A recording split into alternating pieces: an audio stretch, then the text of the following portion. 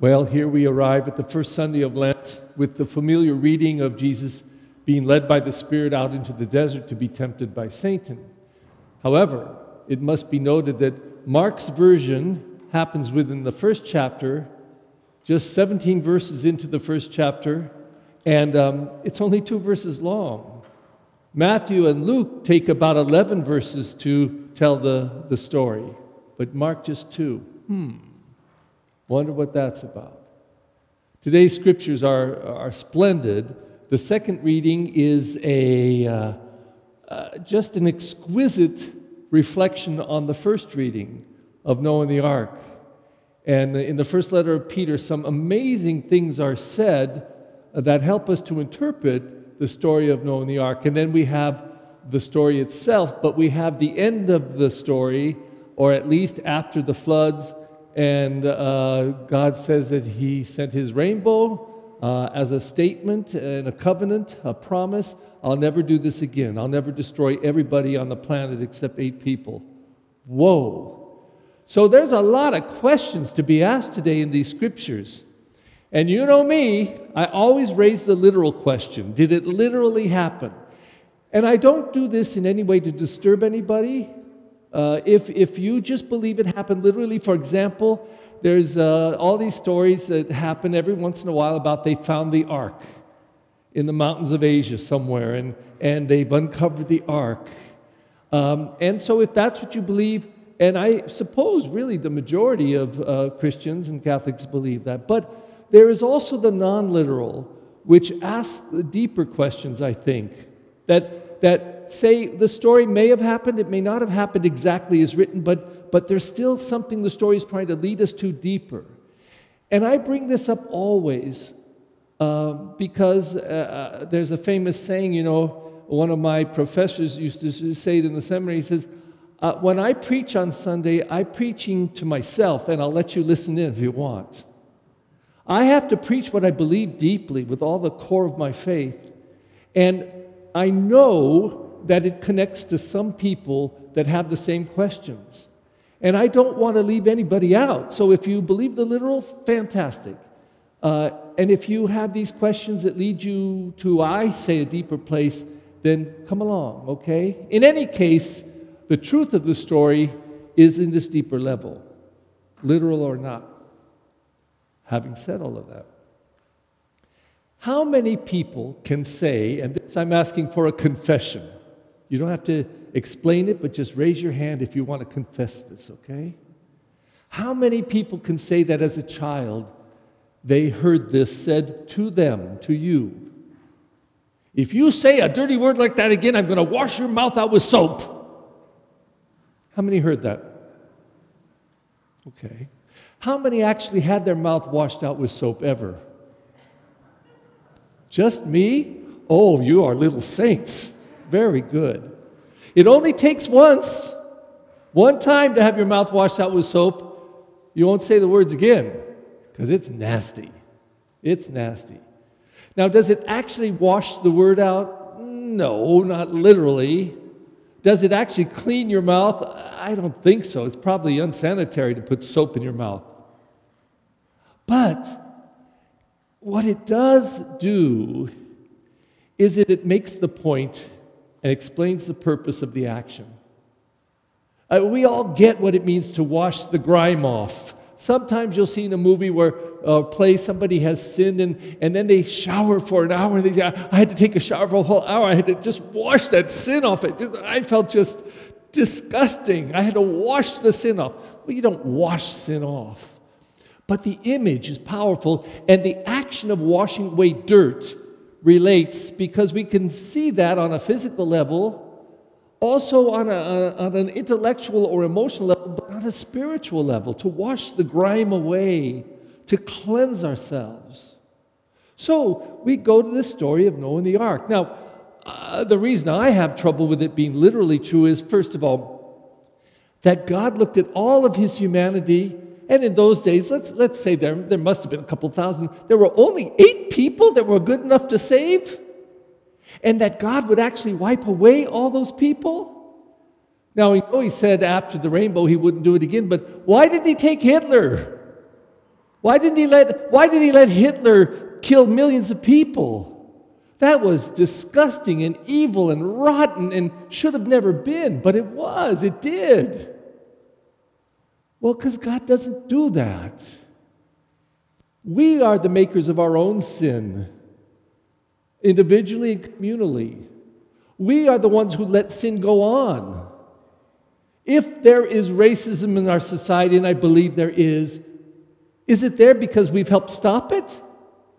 Or just turn away? Or participate in it? Lots of levels to the sin. Would God kill everybody? And if he did, why would he kill the animals? The animals didn't sin. They just were animals. But then it gets even worse. First of all, Noah by himself building an ark that big, how many years would it take? And even if he could build it, then he'd get 2 of every animal, male and female, so they could propagate. It doesn't mention anything about food. Where's food in this story? 40 days and 40 nights. Does nobody eat? Do the animals not eat? Do they not eat each other? Some of them were, eaters of each other. And then the worst of all, and I'm sorry to bring it up. What about the poo-poo? Everybody makes poo-poo. And if 40 days and 40 nights, all that poo-poo, that would be a floating ship of diphtheria. It just doesn't make sense. Unless God changed all the laws of nature, everything, and made everything function differently than it normally did.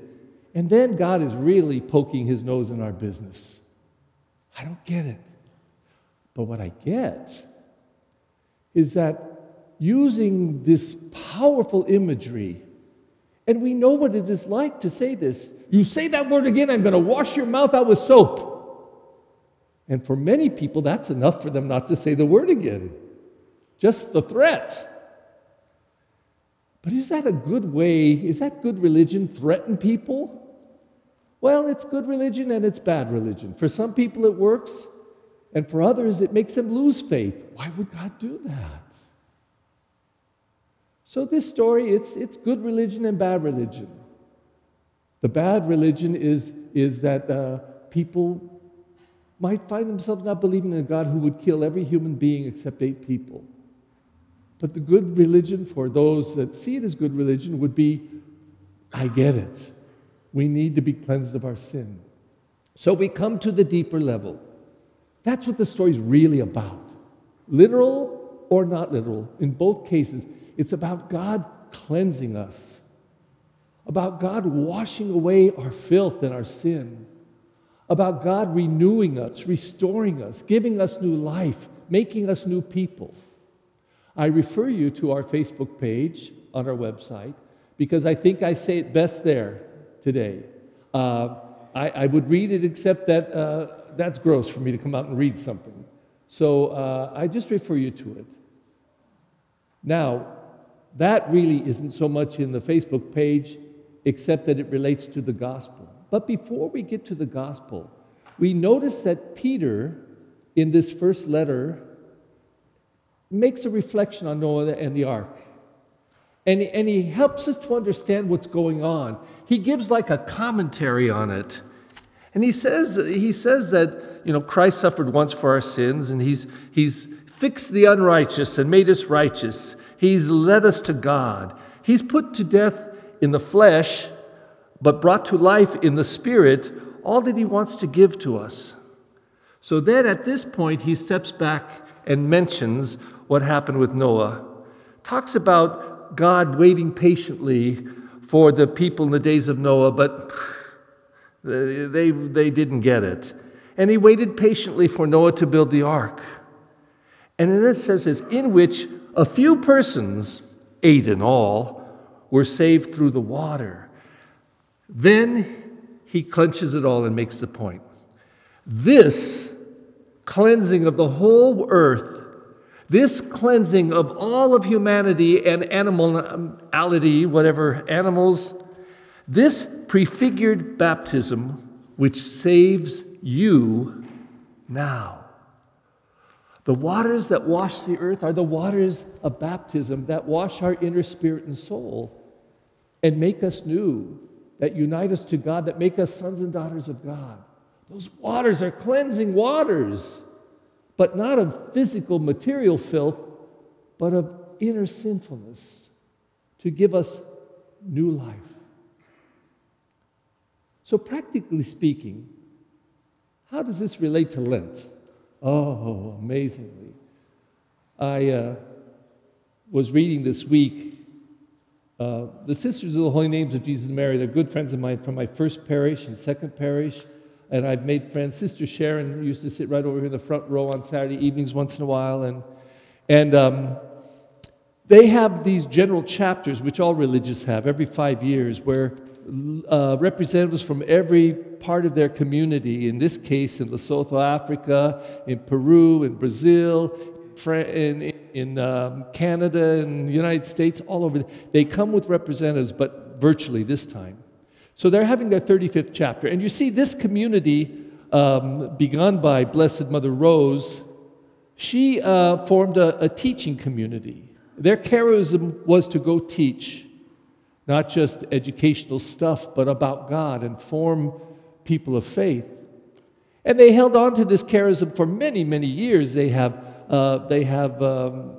schools, grammar schools, and high schools, and colleges, and a university. And they were absolutely committed to teaching until in the 70s, they started getting a lot older. A lot of them died off. They couldn't, man or woman, I should say, the parish schools that they were in, so they had to start leaving schools. It's kind of like the BBMs left this school because they just didn't, they're all old, dying. So they withdrew from this parish school, and that's what they did all over the place. But then in these general chapters, they began to say, obviously, we cannot continue teaching. We don't have enough sisters, but we still want to be a vibrant community of faith, of women of faith. So what are we about? So they began to look at the world with their common eyes and say, what does this world need? Well, one of the things they noticed as women, they said, a lot of women, boys too, but a lot of women are being used sexually in the experience of trafficking. In other words, some people, wealthy people in certain countries, get kids from other countries, 12, 13, 14 girls, and then put them into sexual slavery, trafficking, and destroy their lives. And so they committed themselves to a GMO, is a GNO? NGO, a non-government organization. There's a lot of them. And they focus their energies and their charism around trying to stop trafficking, or at least let the world know that it's going on. They started committing themselves to building water wells in Africa because there was such a need for water just to sustain life in Africa. And they took other steps too, mostly around justice and peace issues. So Sister Sharon and I were reflecting on the 35th General Chapter notes and readings and questions that were coming out of the chapter. Oh, and I got some gems. So this person, I'm going to say his name and blow it completely. He's Nigerian, Bayo Akomafle. Bayo Akomafle. And he writes this reflection about responding to life. And he says, there are some crisis situations like the pandemic's a crisis. And it requires crisis response, but even more than that, it requires this. And he noted an African saying from his youth, and it said this: the times are urgent. Let us slow down. The times are urgent. Let us slow down.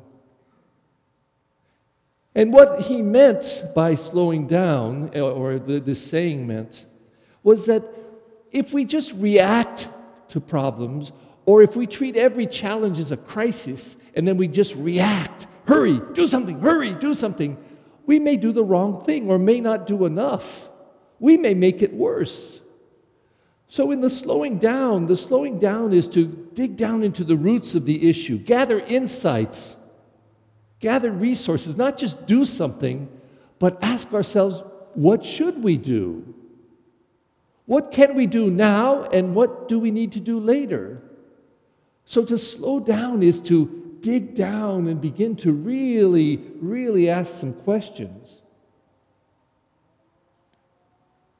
It's more about questions than answers.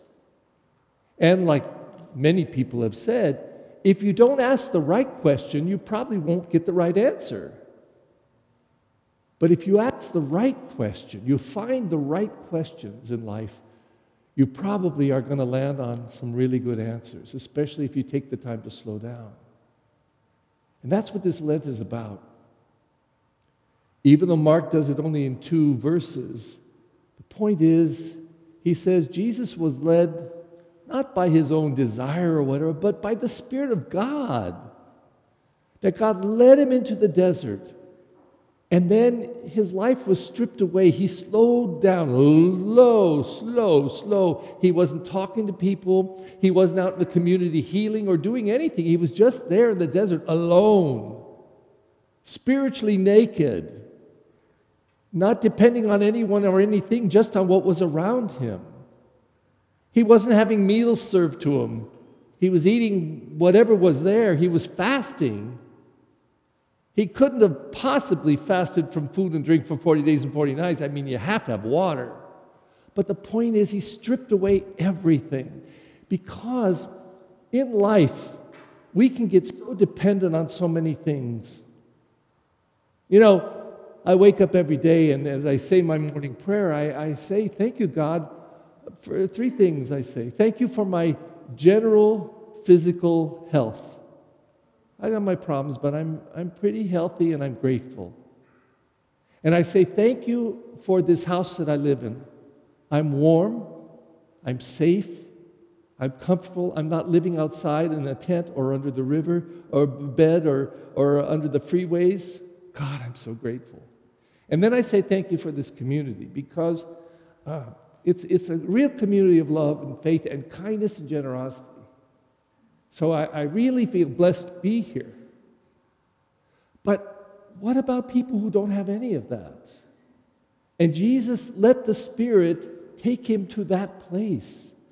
But that place is a very important place, because we can get so comfortable.